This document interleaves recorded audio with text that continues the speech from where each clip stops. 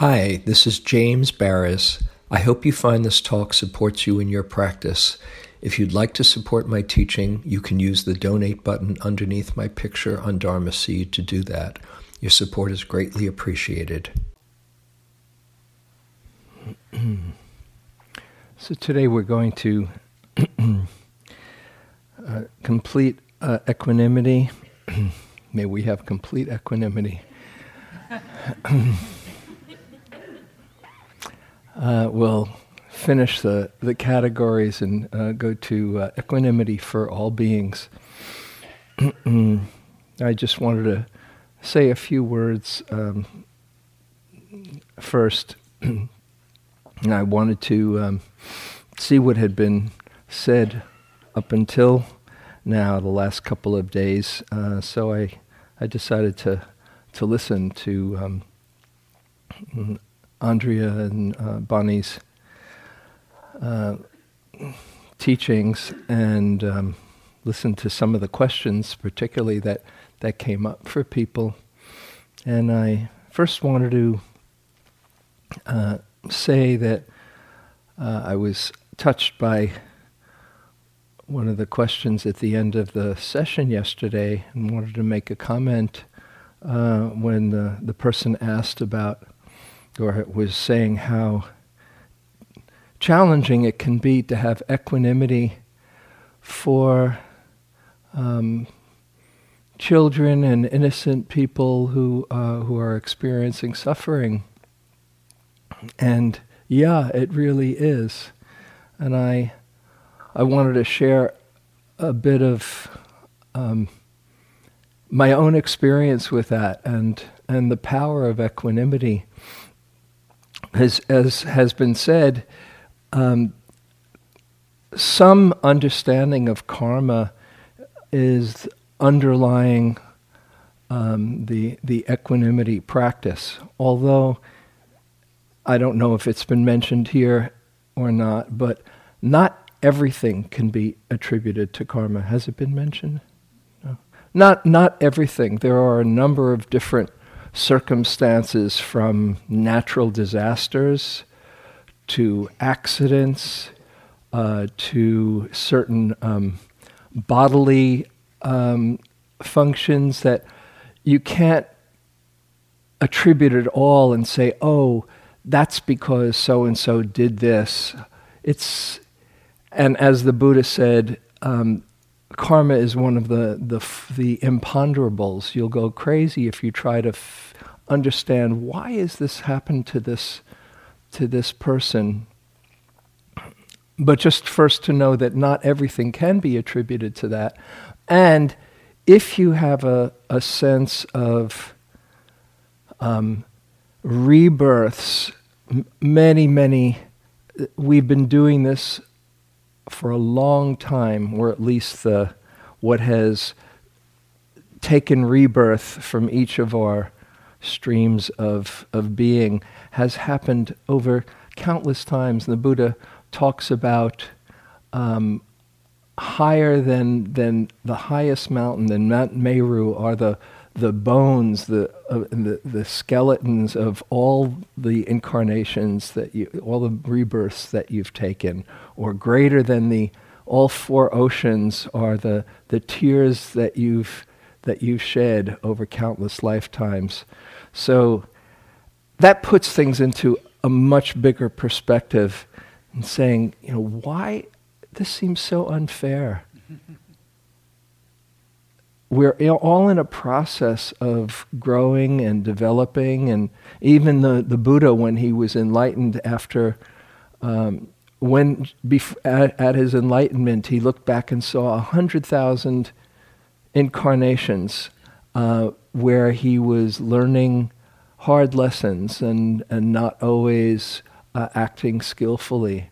So first, to just, if you can, open to that perspective, it kind of lightens things up from the unfairness, but a sense of a natural development. The key thing is if one is facing in the right direction. But what I really wanted to share was my own experience in doing the equanimity practice. It happened many years ago, about 20 years ago now, when I was doing a 6-week period of Brahma Vihara practice. And when I got to the equanimity practice, at first it seemed a little cool. You know, maybe you've had that experience. You're the owner of your karma. Your happiness or unhappiness depends on your actions, not on my wishes for you. Is a kind of like, my mind went, whoa, you know, just here I'd been feeling loving kindness and compassion and sympathetic joy, and then it was, you know, it's just the way it is, you know. And there was a part of me that was saying, good luck, you know. Yeah.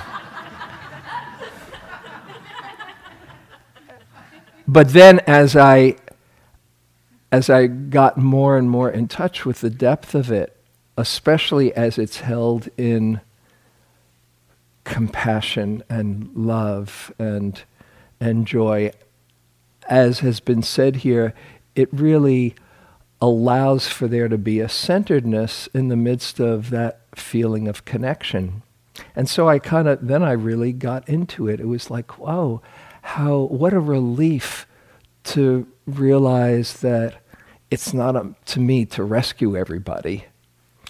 And I had this one sitting where I was really getting into it and had one person after another in my mind, this is just what happened in the practice, sit in a chair in front of me in my mind and just really telling them the good news. You know, you are the owner of your karma. Your happiness, unhappiness depends on your actions, not on my wishes for you. You know, it was like inviting them to see, there's a possibility if you understand cause and effect. And, you know, one after another person, loved one, would get into the chair. And then after some time, my 10-year-old son popped up into the chair. And that had a very different feel to it. All of a sudden, it was hard for me to get out the words, Adam, you are the owner of your karma. Your happiness and unhappiness depends on your actions, not on my wishes for you. And then I proceeded for the next hour or more, hour and a quarter at least, to have what I call my Clockwork Orange sitting. If you ever saw the movie Clockwork Orange, they brainwash the protagonist, open-eyed, seeing all of these horrible images. And I saw drug addiction. Your happiness and unhappiness depends on your actions, not on my wishes for you. Disease, accidents, one after another, and each one it was like, that too. Your happiness and unhappiness depends on your actions, not on my wishes for you. And this is the first part of this sitting was really, I felt like I was in that movie, Clockwork Orange. This too I have to accept. This too.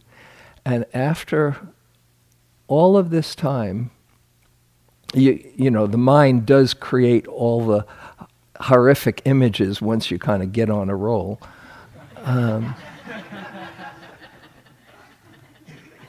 But by little, as I went through it all, I started to get on that level. As much as I loved this guy, and as much as I'd want to protect him from suffering, I couldn't do it, and it's not up to me to do it.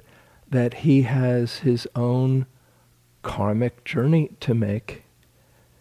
And the phrase turned into, for me, this is what it became, and what I sometimes use, I honor your life's journey. That he will learn all the lessons that he needs to learn, just like I needed to, and you realize that the people in your life who you love need to learn. That's part of the deal. How else could we learn? And it really shifted my relationship to being the protective parent. Yeah, I do what I could to protect him, but these things happen. And there was a real relief and freedom and more trust, as long as he was not in a self-destructive mode, I could come to rest and say, I can't protect him. And even if he was in a self-destructive mode, that's his journey. Fortunately, that's not how it went. So I just offer that to you, particularly if you're having a hard time letting go of being equanimous with those that you really care about. There's a real freedom in allowing them to just have the life that they do, and for you to care as deeply as you can and just honor their journey and know that they're learning the lessons that they need to in this lifetime. And just a couple of more things and then we'll get to the all beings. So as I mentioned before, it's in the talk on equanimity, it's about a spaciousness and seeing just the wider perspective. And here we are on this planet, in this world, and learning, as you've been doing here for these weeks, to open up to the 10,000 joys and the 10,000 sorrows.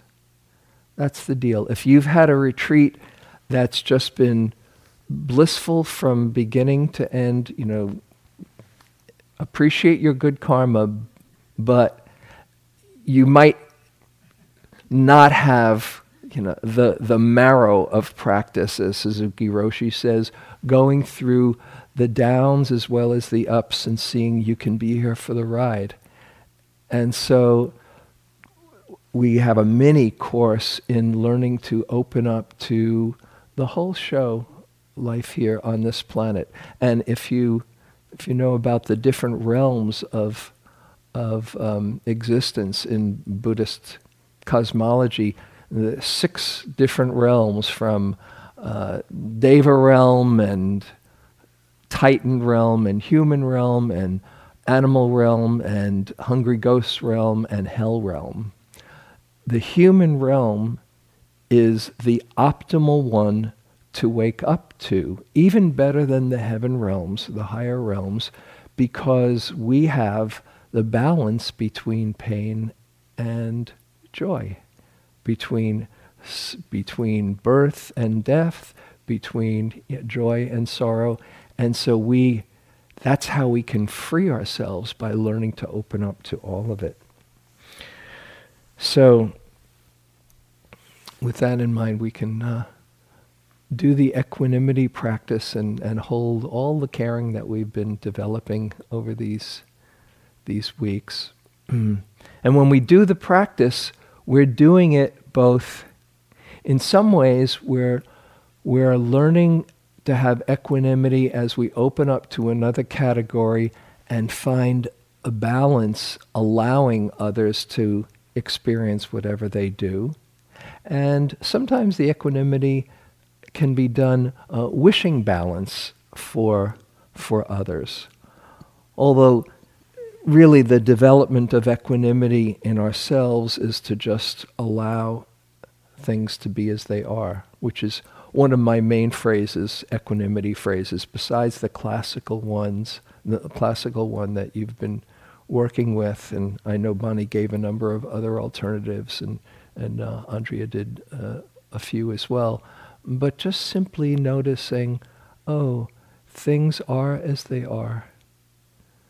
Or Ajahn Sumedho's beautiful pith instruction, it's like this. This moment is like this. that just allows it to be how it is. Connected, but spacious and allowing. So, with that, I invite you to find a posture that you can be connected inside.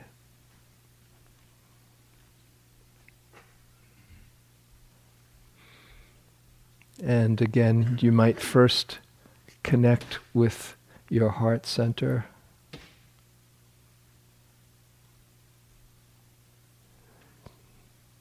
Let your attention rest there, and maybe breathing in and out through the heart center, just to soften, open, make space for it all.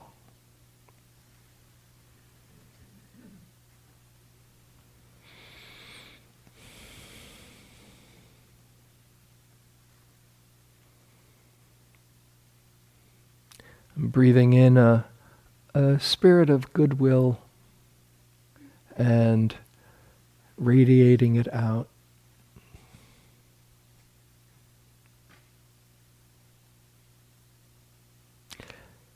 And along with the goodwill,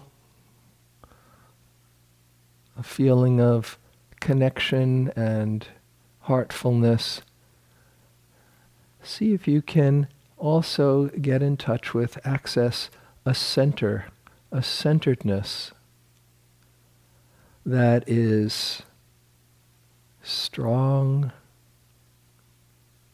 that is allowing,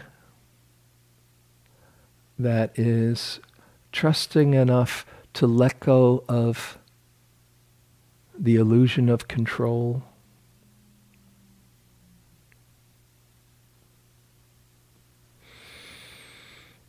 That is just cultivating a capacity to let things be just as they are.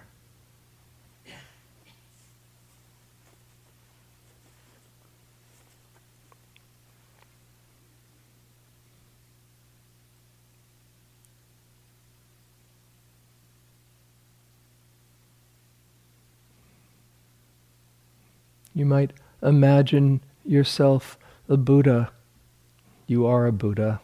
Just imagine you are embodying the qualities of a Buddha that sees all the suffering in the world and still can have a smile or a deep acceptance.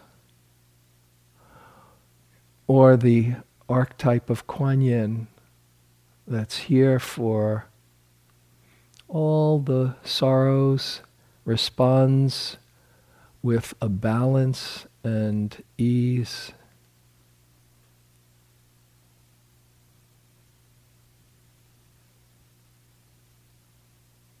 Hearing and feeling and responding to the sorrows and the sufferings in the world, but with a knowing spaciousness that responds while being deeply centered and balanced. Realizing that things are just as they are. And if something can be done, we can be an agent of that. And if nothing can be done, we can feel a care and connection and equanimity.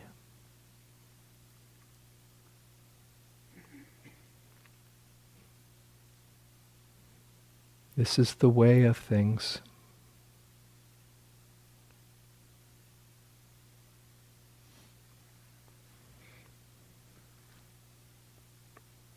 And you might first bring to mind someone who you feel a connection with, whether it's a dear friend or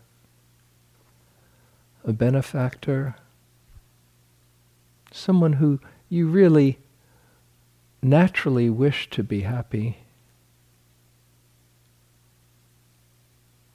and bring this spirit of equanimity to that care.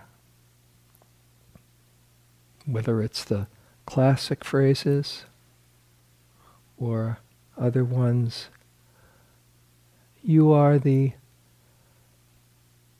heir of your karma, the owner of your karma. Your happiness and unhappiness depends on your choices, your actions, not on my wishes for you.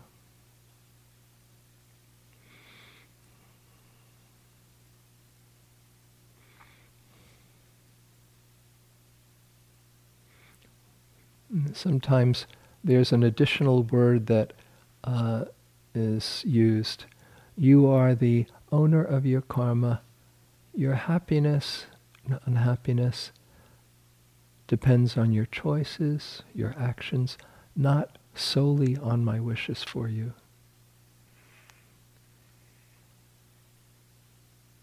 But let go of the idea that it's up to you to save or rescue.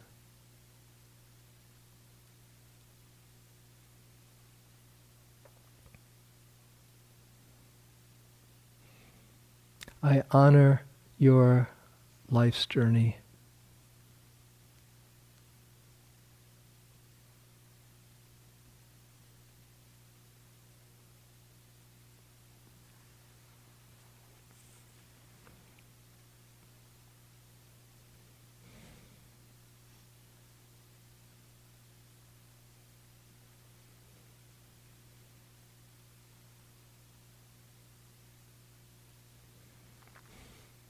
Things are the way they are.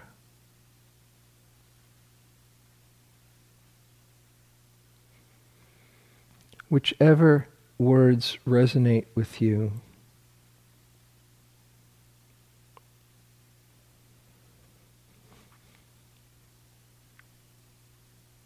I care about you and cannot prevent you from suffering.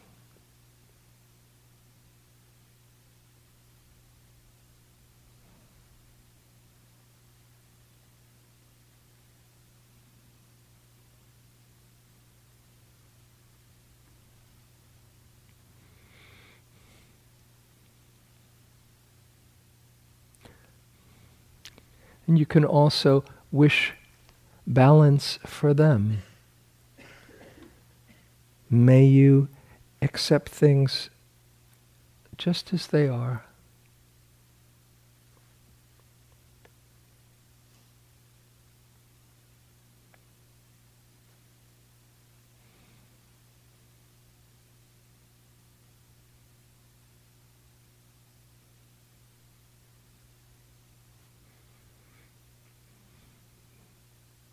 May you have balance as you go through life.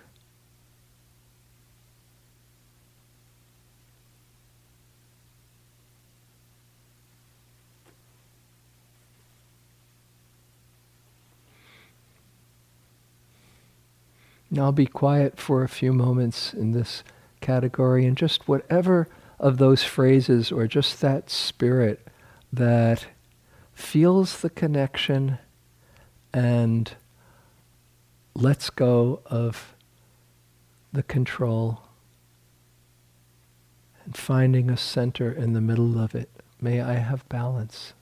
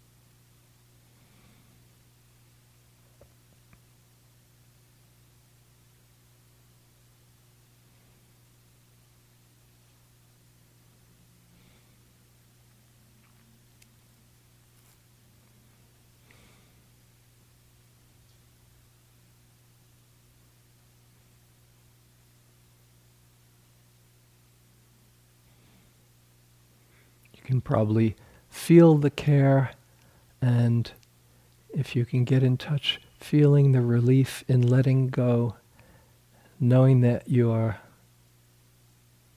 connection is still there, and just easing that illusion of control.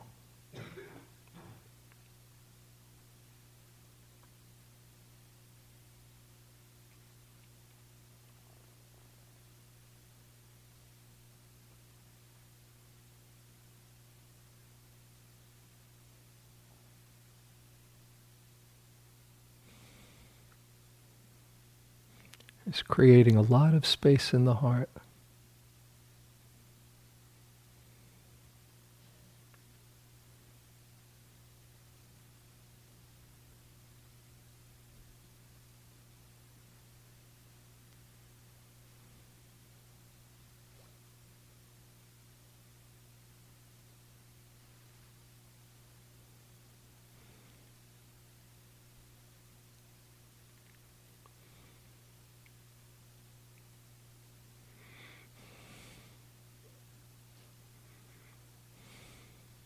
Feel a centeredness in your posture as you bring that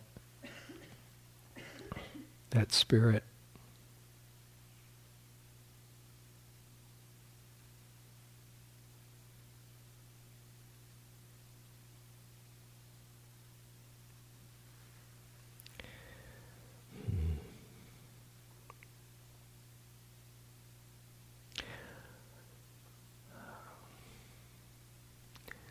Now we'll have these same kinds of thoughts towards the difficult.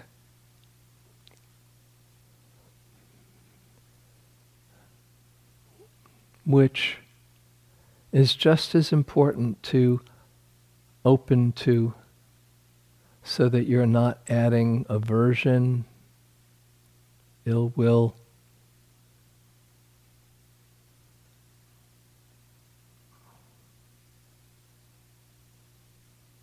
and saying it with a spirit of goodwill. You are owner of your karma. Your happiness, unhappiness depends upon your choices and actions, not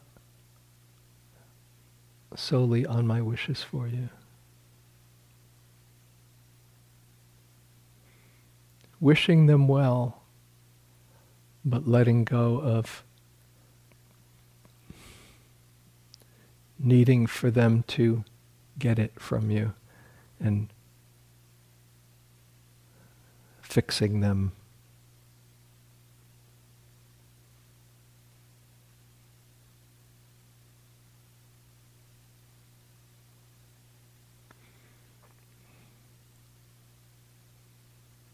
They too have their own journey to make.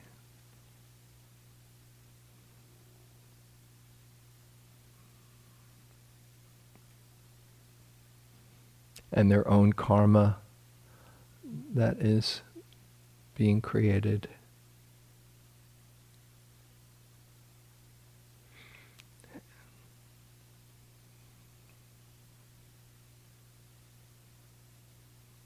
I honor your journey.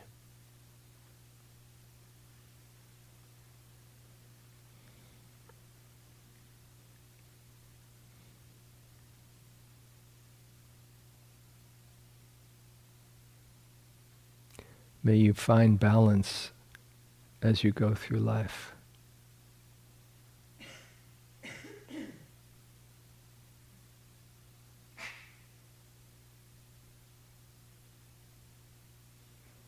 May I find balance as I reflect on who you are.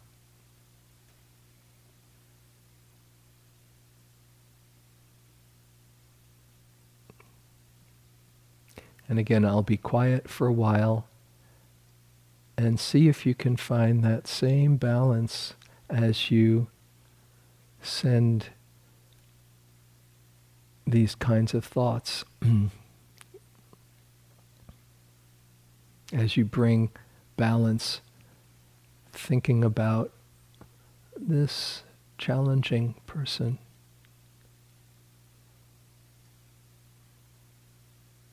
This is part of life as well.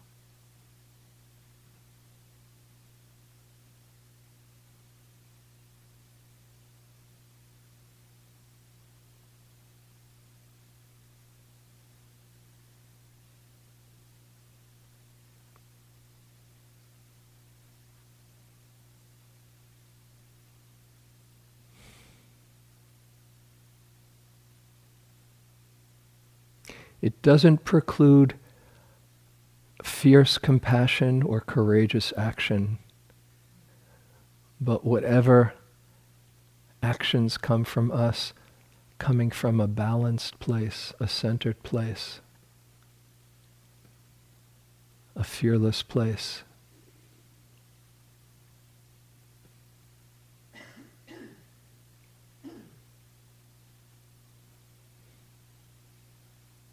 Without ill will.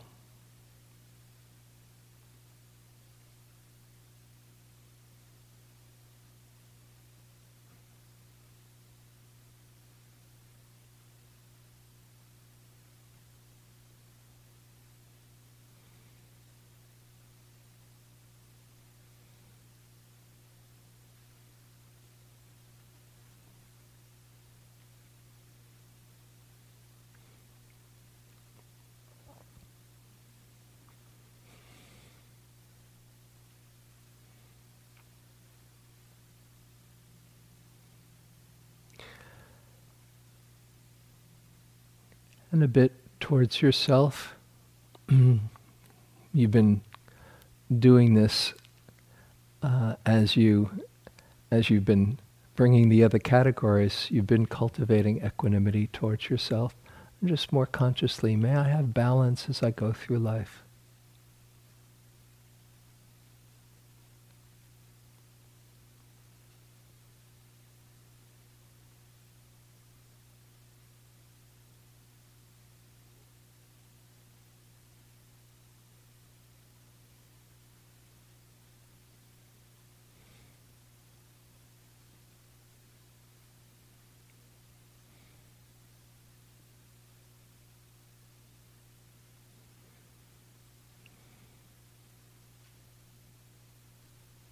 May I have the courage to change the things I can, and the serenity to accept the things I can't,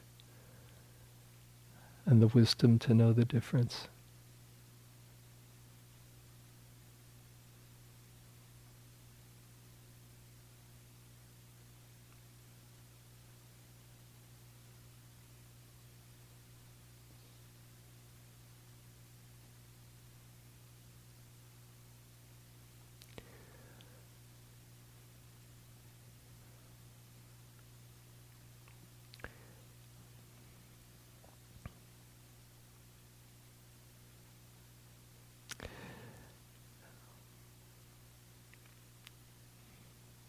And then finally we can open up to all beings. So from your own center, including all of us here, may we all find balance in our lives.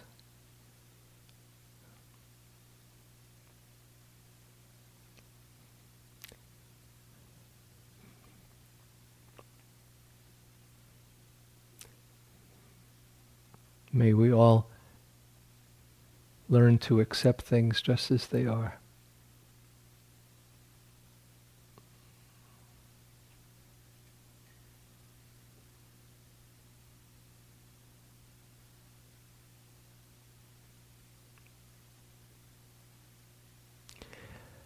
And just radiating out to include all the beings and creatures and people on this land. May all find balance in their life.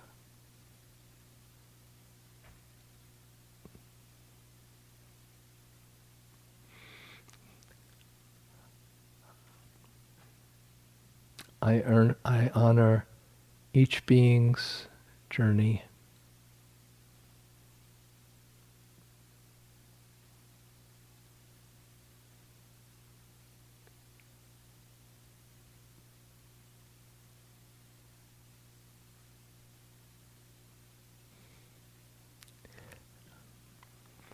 and continuing to radiate out throughout the Bay Area and California,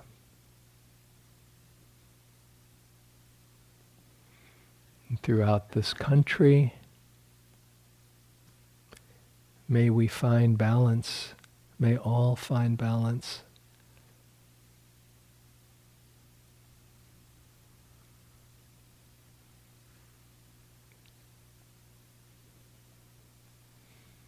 May I have equanimity with regard to all the living beings in this country.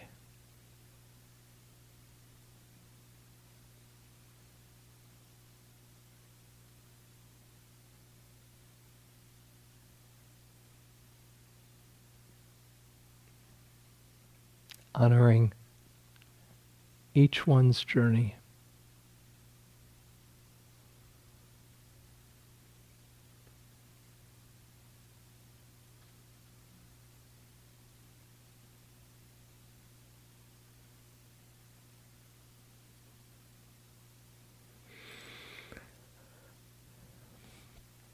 And then continuing to spread out throughout the whole planet, all beings,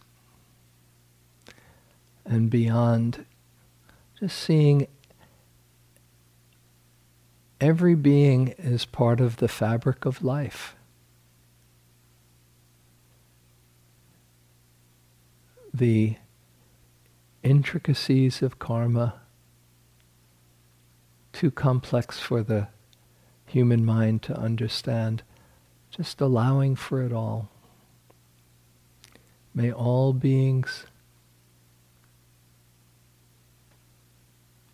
find balance,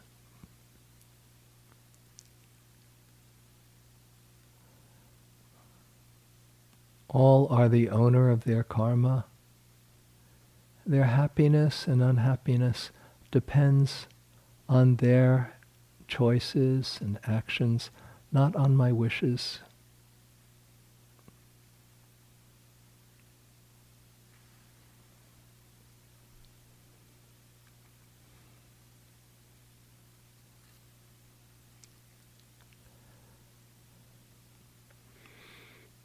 Again, I'll be quiet for the remainder of the period.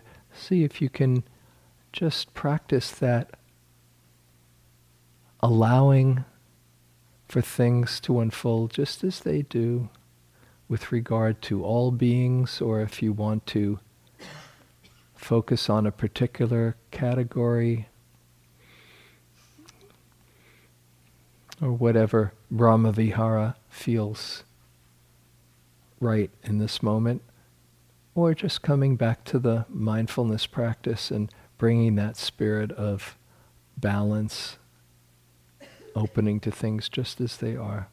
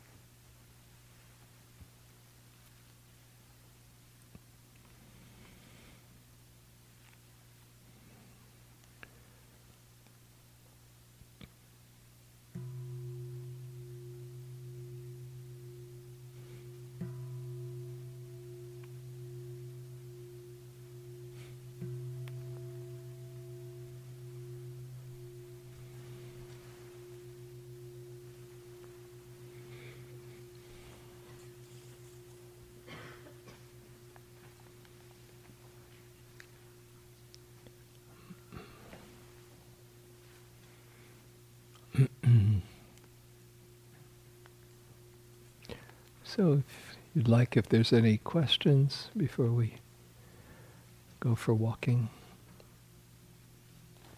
Yeah. So I did fine when it was a person, another person. I could feel very equanimous and not responsible for their well-being. But when it came to all beings, I went into this narrative about we're probably not leaving a very good world for the beings not yet born and the ones after that. And so how can I say, it's sort of like your good luck.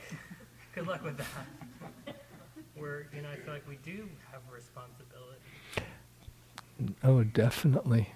He said he was fine when it was just people, but when it came to all beings and seeing what we're doing to this planet and to creatures not yet born, it was harder. And he said, it seems that we do have a responsibility. Yeah, we absolutely have a responsibility. But what's the energy that we bring to our action? If it's one of, if it's coming from caring and love and compassion and courageous commitment, your engagement is part of the unfolding of karma. So you do everything you can, knowing that you've done your part to the best. You're in a much bigger web of karma. Yeah. Equanimity doesn't mean you just kind of, say good luck. Did I mention about the Zen story of the guy who was going to the Zen monastery and he saw a destitute family? Did I mention that here? So there's a story of, so this fellow is walking to the monastery and he passes this family on the side of the road who are in bad situation, dire straits, destitute, and he looks at them and feels his heart is touched, and then he goes to the Zen master and he says. He talks about, I saw this family. It was just so sad to see their karma had brought them to these conditions. And the Zen master said, and how do you know it wasn't your karma to help them?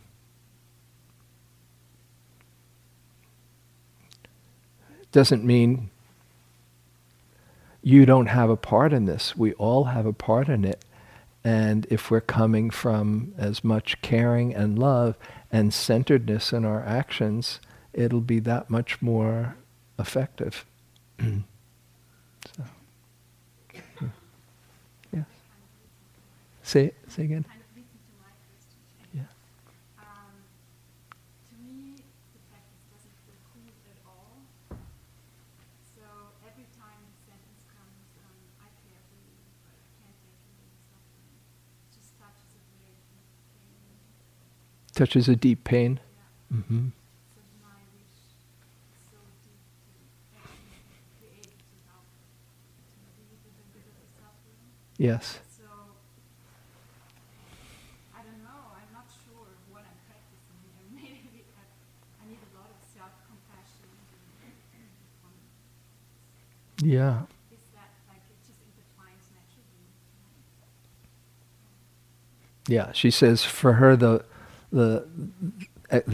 equanimity doesn't feel cool at all. It touches a deep pain when she says, I care about your suffering, but I can't take it away. I can't prevent you from having it. And it touches a pain, and there's this reaction of wanting to, feeling like you want to do something and you can't. And yeah, that is the practice when it's around people that you care about. That's why equanimity is so powerful to hold that compassion. And there's the ones that you love and the ones that you don't love. And equanimity is seeing just what your place is in relationship to them and what skillful action is. And when you can do something, of course you do it. We're wired up to care. You see somebody hurting, and if you can do something about it, of course you respond.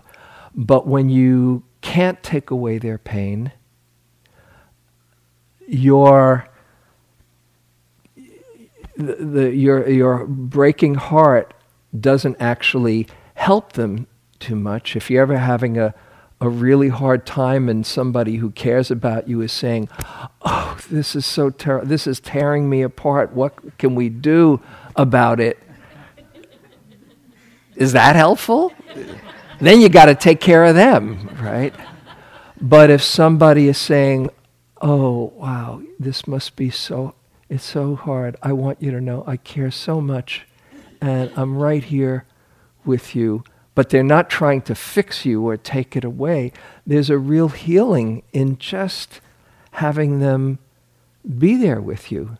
And that's where the equanimity comes, that's not trying to do more than is your job to do, and is just there with a centeredness and a balance and a deep caring. Yeah. Yes, Gisela.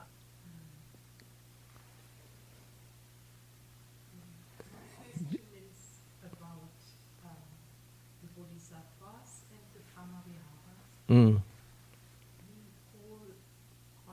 For example, Bodhisattva of great compassion, and also His Holiness the Dalai Lama is considered Bodhisattva of great compassion. Yeah.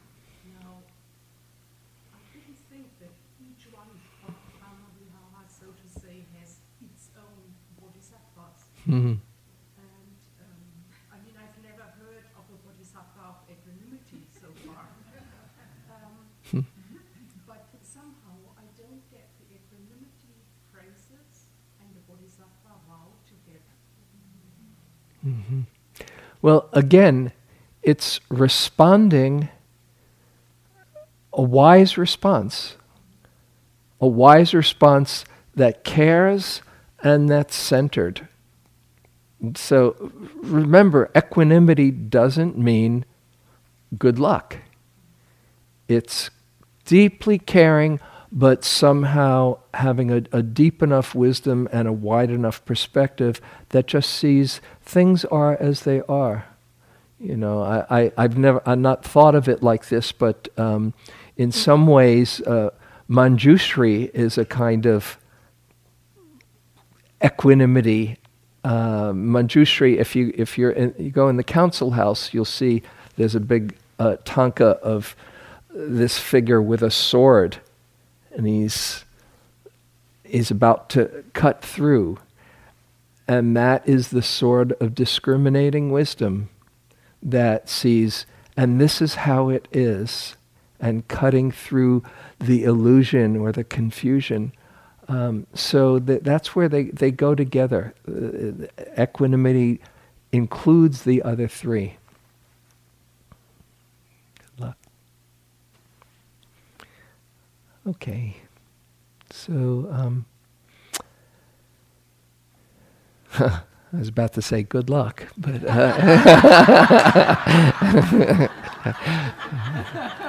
may you find balance in your practice. I say it with complete faith that you will get just what you need. Things are the way they are. Yeah. Thank you.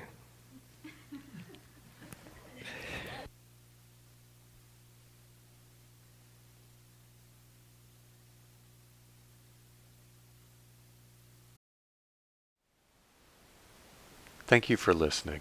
To learn how you can support the teachers and Dharma Seed, please visit dharmaseed.org/donate.